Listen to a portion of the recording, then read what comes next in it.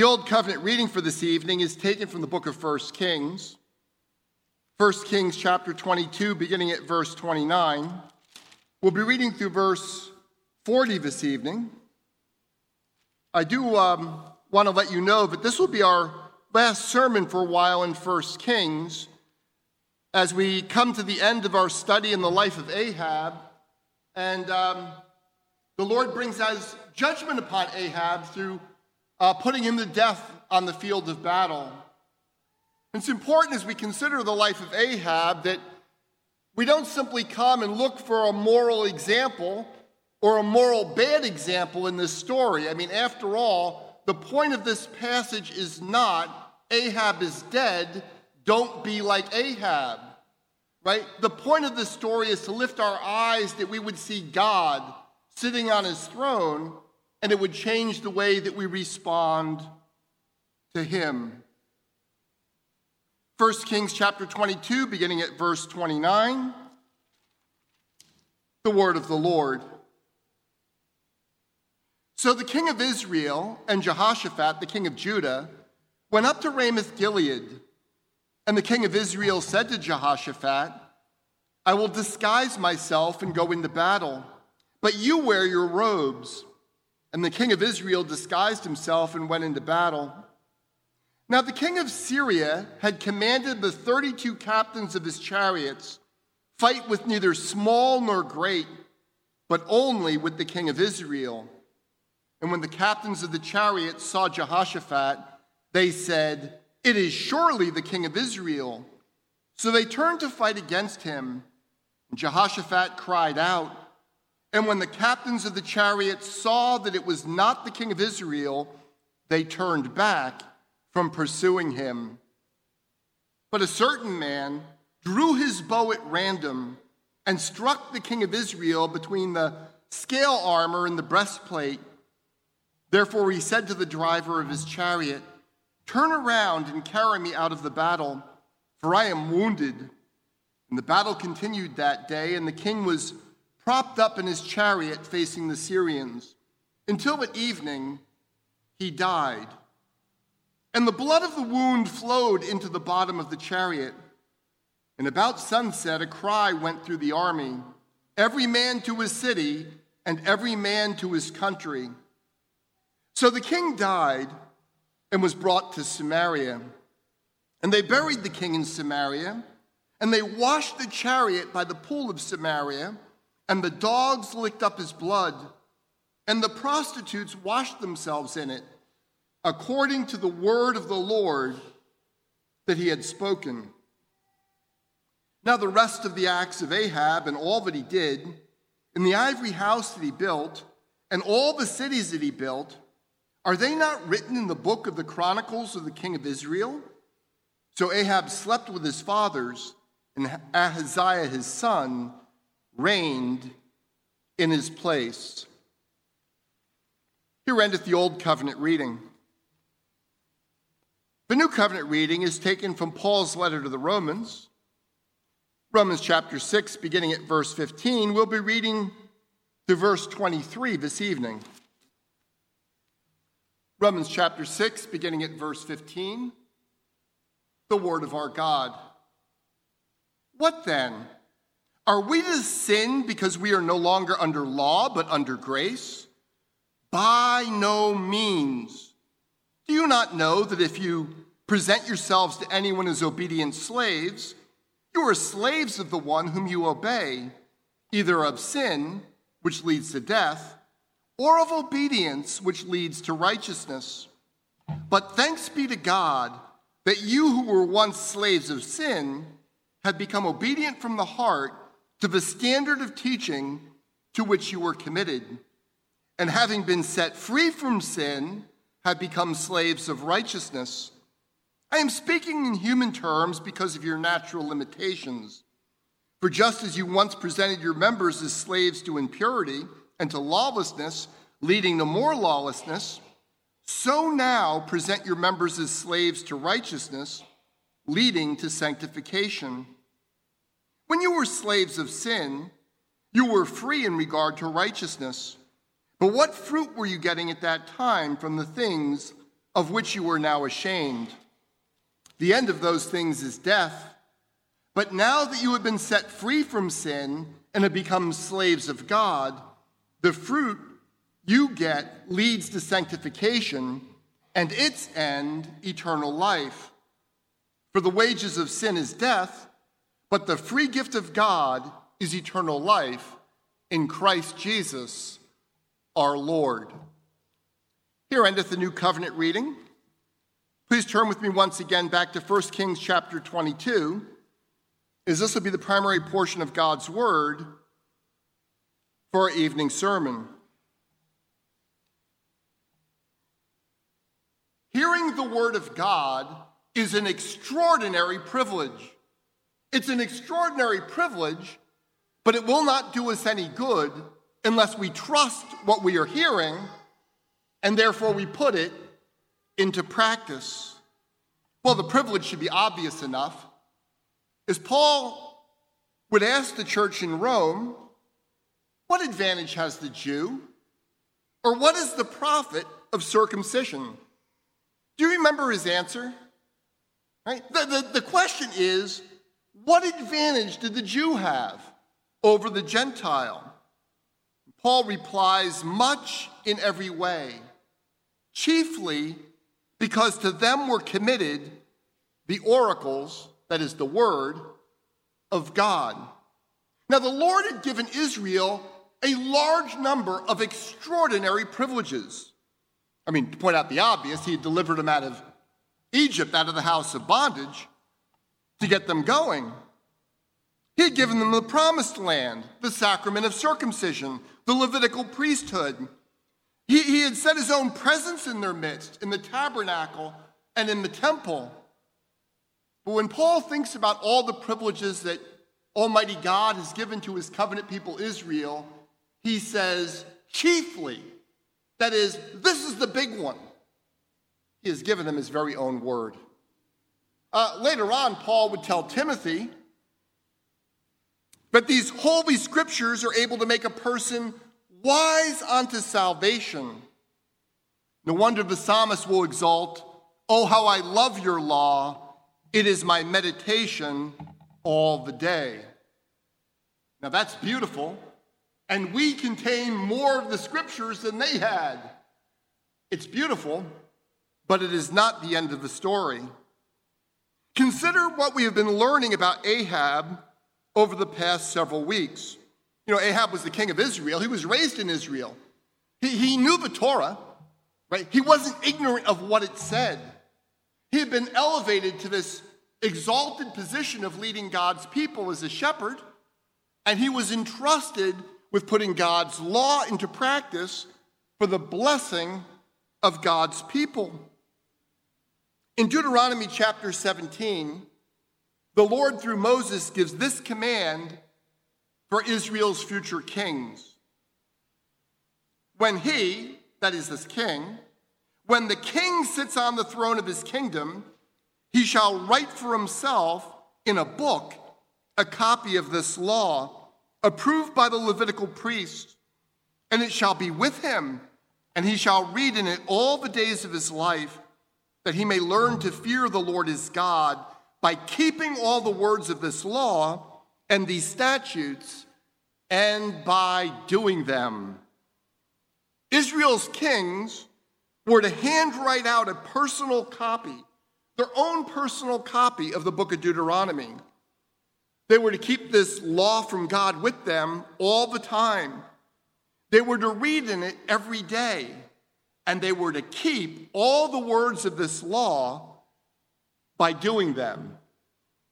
Well, if you've read the histories of the Old Testament, you know this is not a practice that the kings actually engaged in, at least not very many of them. This is what they were supposed to do. This is what King Ahab was supposed to do. And God didn't even stop there with Ahab, and actually for several of the other kings. But particularly in Ahab's case, he not only had the written word of God, but the Lord repeatedly sent him his own commissioned messengers, his own ambassadors, the prophets, to bring him a fresh word of God to apply to his own circumstances. Most famously, we have the dramatic encounters between Ahab and the prophet Elijah, but there are several unnamed prophets who bring Ahab the word of God, as it were, directly from God to him. And Ahab had seen God's word being fulfilled. Every single word from the Lord had proved true, and sometimes in astonishingly dramatic fashion. When Ahab was drawn up to Mount Carmel by the word of the Lord, Elijah prays before Ahab, and God sends down fire from heaven. I mean, that really ought to get your attention. And the fire consumed the sacrifice on the altar. It consumed the water in the ditch around the altar. It consumed the stones of the altar, and it licked up the dust. And then Elijah prayed, and God sent rain that ended a 3 to 3.5 year famine and restored the land. And God sent these unnamed prophets to him to tell him that he was going to deliver him against a vastly larger Syrian army, not once, but twice. And all those times, he had the word of the Lord, and then he saw it come to pass.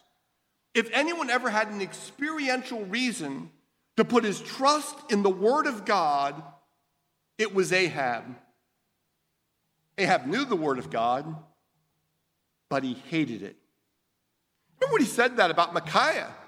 When Jehoshaphat says, you've got all these court prophets here just telling you what you want to hear, but is there not yet still a prophet of the Lord? Ahab says, well, yeah, there's still one, and I hate him. He hated Micaiah not because Micaiah had a grating personality. I mean, he might have thought that. But he hated Micaiah precisely because Micaiah brought him the true word of God, and he wanted to be king rather than the king who bows his knees to the King of Kings and Lord of Lords. Last week, we looked at the dramatic encounter between Ahab and the prophet Micaiah. And as I say, Ahab knew that Micaiah spoke on behalf of the Lord, and he hated him for it. The Lord, through Micaiah, had made abundantly clear that if Ahab goes out into battle at Ramoth-Gilead to try to get this little area, but basically a place that was going to put money into his royal coffers, if he goes out to battle, Israel's going to lose that battle. Right? The people of God are seen like sheep scattered on the side of a hill, and Ahab is going to die. So what would Ahab do with that word? He has the word. What would he do with it? Verse 29. So the king of Israel and Jehoshaphat, the king of Judah, went up to Ramoth-Gilead. Beloved, let me say it again. Having the word of God, hearing the word of God, is an extraordinary privilege. But it will not do us any good if we don't trust it and therefore put it into practice. Having and hearing the word of God is not enough. Ahab is crassly snubbing what the Lord had told him through Micaiah. The author of 1 Kings is going to explore in just a moment how and why Ahab does this. But I think we need to ask a question before that, which is, what in the world is Jehoshaphat doing going with him? Because we know that Jehoshaphat, though he's a very foolish king, is in fact pious. He's the one that said to Ahab, is there not a prophet of the Lord? I want to hear a word from the Lord that comes from one of his true prophets. And yet Jehoshaphat heard the same message Ahab did. If you go up to Ramoth-Gilead, you're going to lose in battle, and Ahab is going to die. So why does Jehoshaphat go up with Ahab to Ramoth-Gilead? Two things. First, as is common in historical narrative, we are not told of Jehoshaphat's motives. So our conclusions in such circumstances should ordinarily be rather tentative, right? And when God tells you what it is, you go, I can plant my stake there. Here we have to say, well, it seems likely. Yet second, in this particular case, it seems rather clear why Jehoshaphat is following Ahab into battle. Take a moment to think about what's going on, because it actually touches on something that each one of us needs to put into practice in our own lives. put into practice by avoiding doing what Jehoshaphat has done. So why do you think Jehoshaphat goes up to Ramoth-Gilead, going to a battle that Micaiah has already told him is going to be a disaster? Right back in verse 17, Micaiah had clearly told the two kings, I saw all Israel scattered on the mountains as sheep that have no shepherd. And the Lord said, these have no master. Let each return to his home in peace. That is, if you go up to battle, you're going to lose, and Ahab is going to die. So why does Jehoshaphat go anyway? Pious King Jehoshaphat.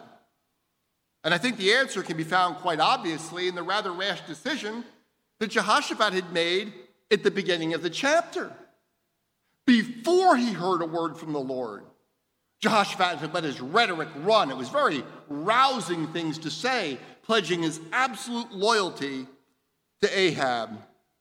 Ahab had asked, will you go with me to battle at Ramoth-Gilead? And Jehoshaphat said to the king of Israel, I am as you are, my people as your people, my horses as your horses. Beloved, if you were watching a movie, admit it, this is pretty stirring stuff. And he was doing this in real life. It was stirring, but it was extremely foolish. It was rash. Now, if Jehoshaphat backs out, he is going to look foolish or cowardly or both. Well, the application is not that complicated for us. We ought not to be making these rash sorts of commitments without seeking the wisdom of God in our own lives, consulting the Word of God and also getting wisdom more generally before we do these things, just so we can pound our chest a little bit and feel good in a moment.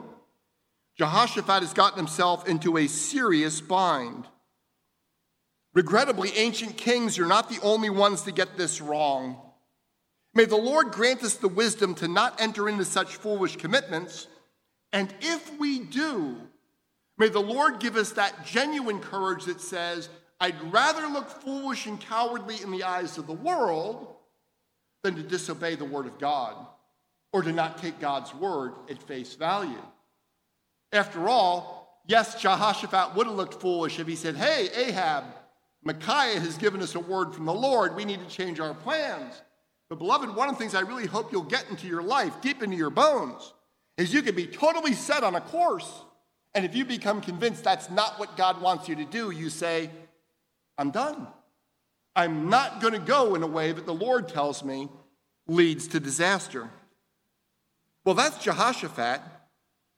But what in the world was Ahab thinking? I mean, Ahab is the one who Micaiah specifically said is going to die in battle. Verse 30. And the king of Israel said to Jehoshaphat, I will disguise myself and go into battle, but you wear your robes. And the king of Israel disguised himself and went into battle. And see, Ahab had consigned Micaiah to prison. That could just be a practical thing. If Micaiah is running around telling people that the battle is doomed, then that's going to really demoralize the troops. Ahab, being the type of man he was, he could have been doing it out of spite. I don't like what you're saying, I'm putting you in prison. But it's also quite possible that Ahab imagined that somehow locking up the prophet would have hindered his word in some way. Like I can manipulate it and control it. And quite clearly he seems to think that, yes, now I have this information about God and God's plans, and if I go out to battle, obviously being the king of Israel, I might be in trouble. But he doesn't negate the prophecy altogether. He does take it with some seriousness. But you know what? If I disguise myself as a peasant soldier, then God's plans will be thwarted. Then you think about what an insane view of God that is. But the God who created the heavens and earth and who governs everything that exists, but his plan is going to be thwarted because I changed my clothing. But do you know what? Sin is irrational. And it's not just irrational when Ahab does it. It's very easy for people to imagine that when they hear something from God but they can figure their way out around it. Perhaps the most common way people do this is simply by putting things off into the future. They hear God's word. They realize they ought to submit to Jesus Christ as their own Lord and Savior right now. They even realize that if they don't do that, they're going to be in serious trouble. And then they convince themselves with a clever plan. Beloved, not so clever, young people. Please don't think it really is clever. I'll get around to that later before disaster falls upon me. I mean, that happens all the time in this world, and it's every bit as foolish as what Ahab is doing here. We don't control the future. We have no claim on the future. And so we ought not to be saying, well, I know I need to do this before I die, and I'll do it in 10 or 12 years. After I've sowed my wild oats, or after I've gotten my career off the ground, or after I've gotten a PhD, or whatever it happens to be. And there are many other ways like this where people actually hear God's plan, and puny little creatures that we are, before Almighty God who knows everything, we imagine we can kind of trick our way through and make wise decisions so we don't have to face the consequences of our disobedience.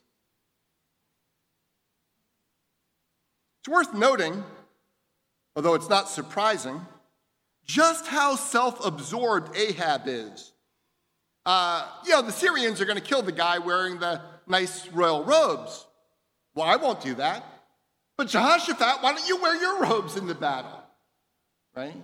I think quite honestly, he doesn't care if Jehoshaphat gets killed in spite of Jehoshaphat's deep pledge of loyalty to him.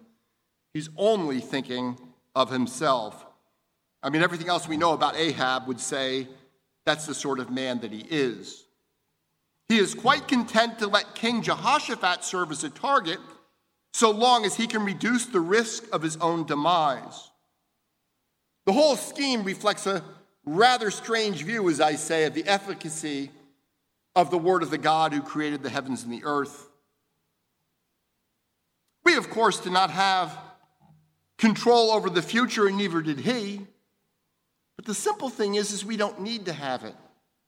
All we need to do is rest in the hands and the promises of the one who works all things according to the counsel of his will, and then we're going to be fine.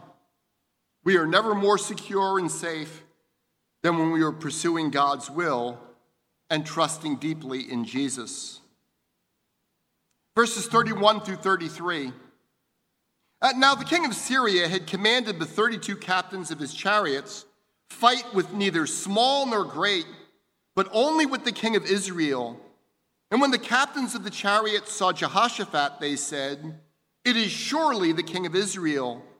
So they turned to fight against him, and Jehoshaphat cried out. And when the captains of the chariots saw that it was not the king of Israel, they turned back from pursuing him. At first blush, it seems Ahab's scheme is working out pretty good, right? He might pull this off. And the king of Syria was not foolish about how things were working. He understood the only thing that Ahab wanted was some money for himself.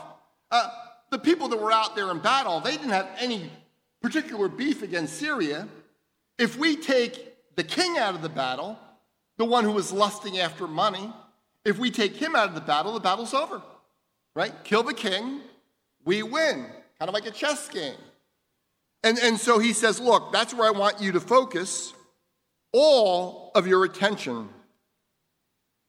The problem, of course, is that his commanders can only see one man on the battlefield wearing royal robes, and that's Jehoshaphat, the king of Israel. And so they get off on the wrong track. They're there pursuing the king of Judah. I do wonder a bit here about Jehoshaphat. He's been a pretty foolish guy all along, but did he have a brief moment of clarity where he realized just how foolish he was when the chariot commanders set their march toward him? I hope he got some clarity out of this. But he shouts out, and in any case, the Syrian captains take their orders rather seriously, and they do not even bother to take Jehoshaphat captive, right? The king of Syria had said, one goal, king of Israel. When they found out that he's not the king of Israel, Israel, they turn away. Actually, much later on, when the author of 2 Chronicles sets down the same report, he points out that it was the Lord who drew those troops away from Jehoshaphat. It reminds us how merciful God is. God is showing through 1 and 2 Kings that we don't want Jehoshaphat as our ruler, really much more, we'd prefer him, but really much more than we want Ahab, right? The wicked and shrewd king is bad, but so is the foolish and pious king. And yet God shows great mercy to both of them, and here he spares Jehoshaphat's life, though Jehoshaphat had gone into battle like a fool. Verses 34 through 36. But a certain man drew his bow at random and struck the king of Israel between the scale armor and the breastplate. Therefore he said to the driver of his chariot, "Turn around and carry me out of the battle, for I am wounded." And the battle continued that day. And the king was propped up in his chariot facing the Syrians until at evening he died. And the blood in his chariot, the blood of his wound, flowed into the bottom of the chariot. And about sunset, a cry went through the army, "Every man to his city and every man to his country." Here, of course, we see the prophecy of Micaiah taking place, right? The shepherd gets killed on battle, the master actually. He's not called a shepherd. The master gets killed on the field of battle, and all the people of Israel return home in peace. Nevertheless, the focus here is to make clear that Ahab's foolish attempt to thwart the word of God unintentionally makes the matter abundantly clear to us, right? If he had worn his royal robes in the battle, we might have thought that's what they tried to do. But the fact that it's just someone shooting an arrow at random, not even knowing who he's killed, right? That man does not know he has killed the king of Israel, makes clear that it was God who was guiding the arrow.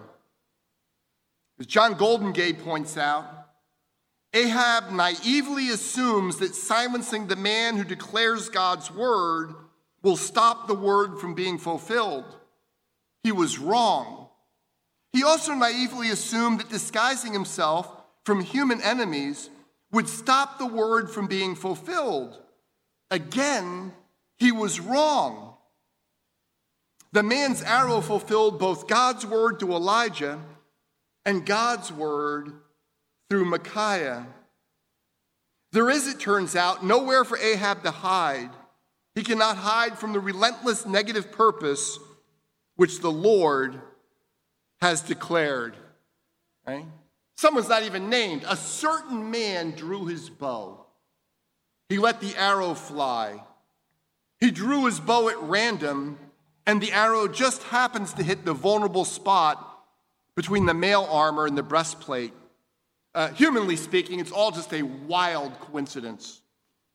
The Syrian soldier had no idea whom he had killed, but Yahweh knew, because Yahweh was sovereignly executing the sentence which he had previously declared against Ahab for his crass rebellion against the living God. We are told that as the battle continued that day, the king was propped up in his chariot facing the Syrians. Raises a rather interesting question. Did Ahab know that he had a mortal blow, that is, he's going to die, or did he think he was going to recover? The reality is we can't know for sure. It's one of those questions I wish we could know, but we can't know for sure. I do suspect that he realized he was in trouble in terms of his own life. And if that is correct, although we can't be certain, what he might have been doing is saying, I want to be propped up in battle, because if I die in battle for an Israel king, even if we lose, that's a noble death. I died fighting for my country. Furthermore, the fact that the troops could see him propped up in his chariot facing the Syrians might have given them steel in their spines to go on to win in victory. And at least this is true. If I die in battle like this, at least he's thinking, Micaiah's prophecy about me will not come true. Instead of being disgraced in death, I will be honored. Yet if Ahab is hoping to avoid the degrading death that both Elijah and an unnamed prophet and also Micaiah had foretold for him, time would quickly reveal that the Lord and not Ahab is the one who is working all things according to the counsel of his own will. Verses 37 and 38. So the king died and was brought to Samaria, and they buried the king in Samaria, and they washed the chariot by the pool of Samaria, and the dogs licked up his blood, and the prostitutes washed themselves in it, according to the word of the Lord that he had spoken. Once again, the key thing that the author of 1 Kings wants us to see is God's word has come to pass, right? God's word is fulfilled because God is actively fulfilling it. As Walter Brueggemann puts it, they took Ahab's bloodied chariot back to Samaria. They hosed it down, and the blood of the king ran off to the ground. The dogs came and lapped it up. Royal blood for the dogs. This is exactly what Elijah had promised. In the place where dogs licked up the blood of Naboth, dogs will also lick up your blood. The total and final disaster to come upon the dynasty is still in the future, but there is enough disaster for the king to make one thing perfectly true, perfectly obvious to us all. The word of the Lord through his prophets has prevailed. The prostitutes were not mentioned in the original oracle of judgment, at least as recorded in our text, but the idea is the same as with the dogs licking up Ahab's blood. Ahab was disgraced in death as part of the Lord's judgment on his persistent rebellion against the word of God. Yet intriguingly, this is not where the author of 1 Kings ends his narrative. See, the Bible is honest about people, and it tells us the fuller story. Verses 39 and 40. Now the rest of the acts of Ahab and all that he did, and the ivory house that he built, and all the cities that he built, are they not written in the book of the Chronicles of the Kings of Israel? So Ahab slept with his fathers, and Ahaziah his son reigned in his place. See, the biblical authors don't hide the truth. That in some ways, Ahab was an impressive king. A secular historian might not go so far to call him Ahab the Great, but they would say Ahab the Impressive. Other than the 3 years or so of famine in the land, his reign was one of economic prosperity and expansion in Israel. The battles that the Lord delivered him, it's God that we know that gave the enemy into his hand, but a secular historian would have said he defeated a much larger enemy. Ahab could easily be seen as an impressive secular ruler. That would be man's verdict upon Ahab's reign. But as Jesus warns us, what does it profit a man to gain the whole world if he loses his own soul? Beloved, at the end of the day, you might care about what people think when you die. But you know what people are going to do when you die? They're going to forget you. If you knew how fast people were going to forget about you when you die, you wouldn't care so much about what they thought, and you'd rightly care about what God thinks. The ultimate verdict upon Ahab's life is that he was privileged to repeatedly hear the word of God, yet he refused to listen to what the Lord was saying to him. Here we are on the other side of the cross and the empty tomb, on the other side of Pentecost, with a complete canon of Scripture. We are privileged to have God's word in a way that people throughout history could scarcely imagine. And frankly, many of your brothers and sisters in the world can scarcely imagine that we all have God's word in excellent translations in our own language that we can access anytime we want. It's a great privilege. But privilege is not enough unless you trust God's word and therefore put it into practice. And yet there's one more interesting question to ask. This question comes from John Woodhouse. Professor Woodhouse asks, is there anything good about death? After all, we are dealing with Ahab's death. So pause and think about that question for a moment. Is there anything good about death? Now, ordinarily, we think of death as an enemy, and we are right to do so. Death is not a natural thing in this world. It is an intrusion, right? So we rightly weep over the death of our loved ones. But that doesn't mean that death is entirely bad. Death can bring relief for the people of God from the suffering that we experience in this world. As the Apostle Paul puts it, to be absent from the body is to be present with the Lord, and that is far better for us than to continue to suffer the slings and arrows of living in a wicked world. Furthermore, Professor Woodhouse points out, death can also bring terrible wickedness to an end. And he says, I am glad that Hitler died, aren't you? I mean, would you want the Hitlers of this world to go on wrecking their evil forever? In God's world, wickedness will be limited. It will not be allowed to do all the damage that it could. There is something good about the fact that sinfulness is limited by death. Last week I pointed out that 1st and 2nd Kings were written at the time of the beginning of the Babylonian exile, primarily of the kingdom of Judah, but some of the people from the kingdom of Israel had gone down into Judah at this time, and they go into exile together. It's a time when Israel has no king, and therefore one of the messages that 1 Kings is saying is, God has sent us into exile justly for our sins. In fact, he has been far more long-suffering with us than any of us would be with those who rebel against us. The living God, in sending us into the Babylonian exile, has been entirely just. But second, and I think this is the more important point, this history makes clear how desperately Israel needed an entirely different category of king. Right?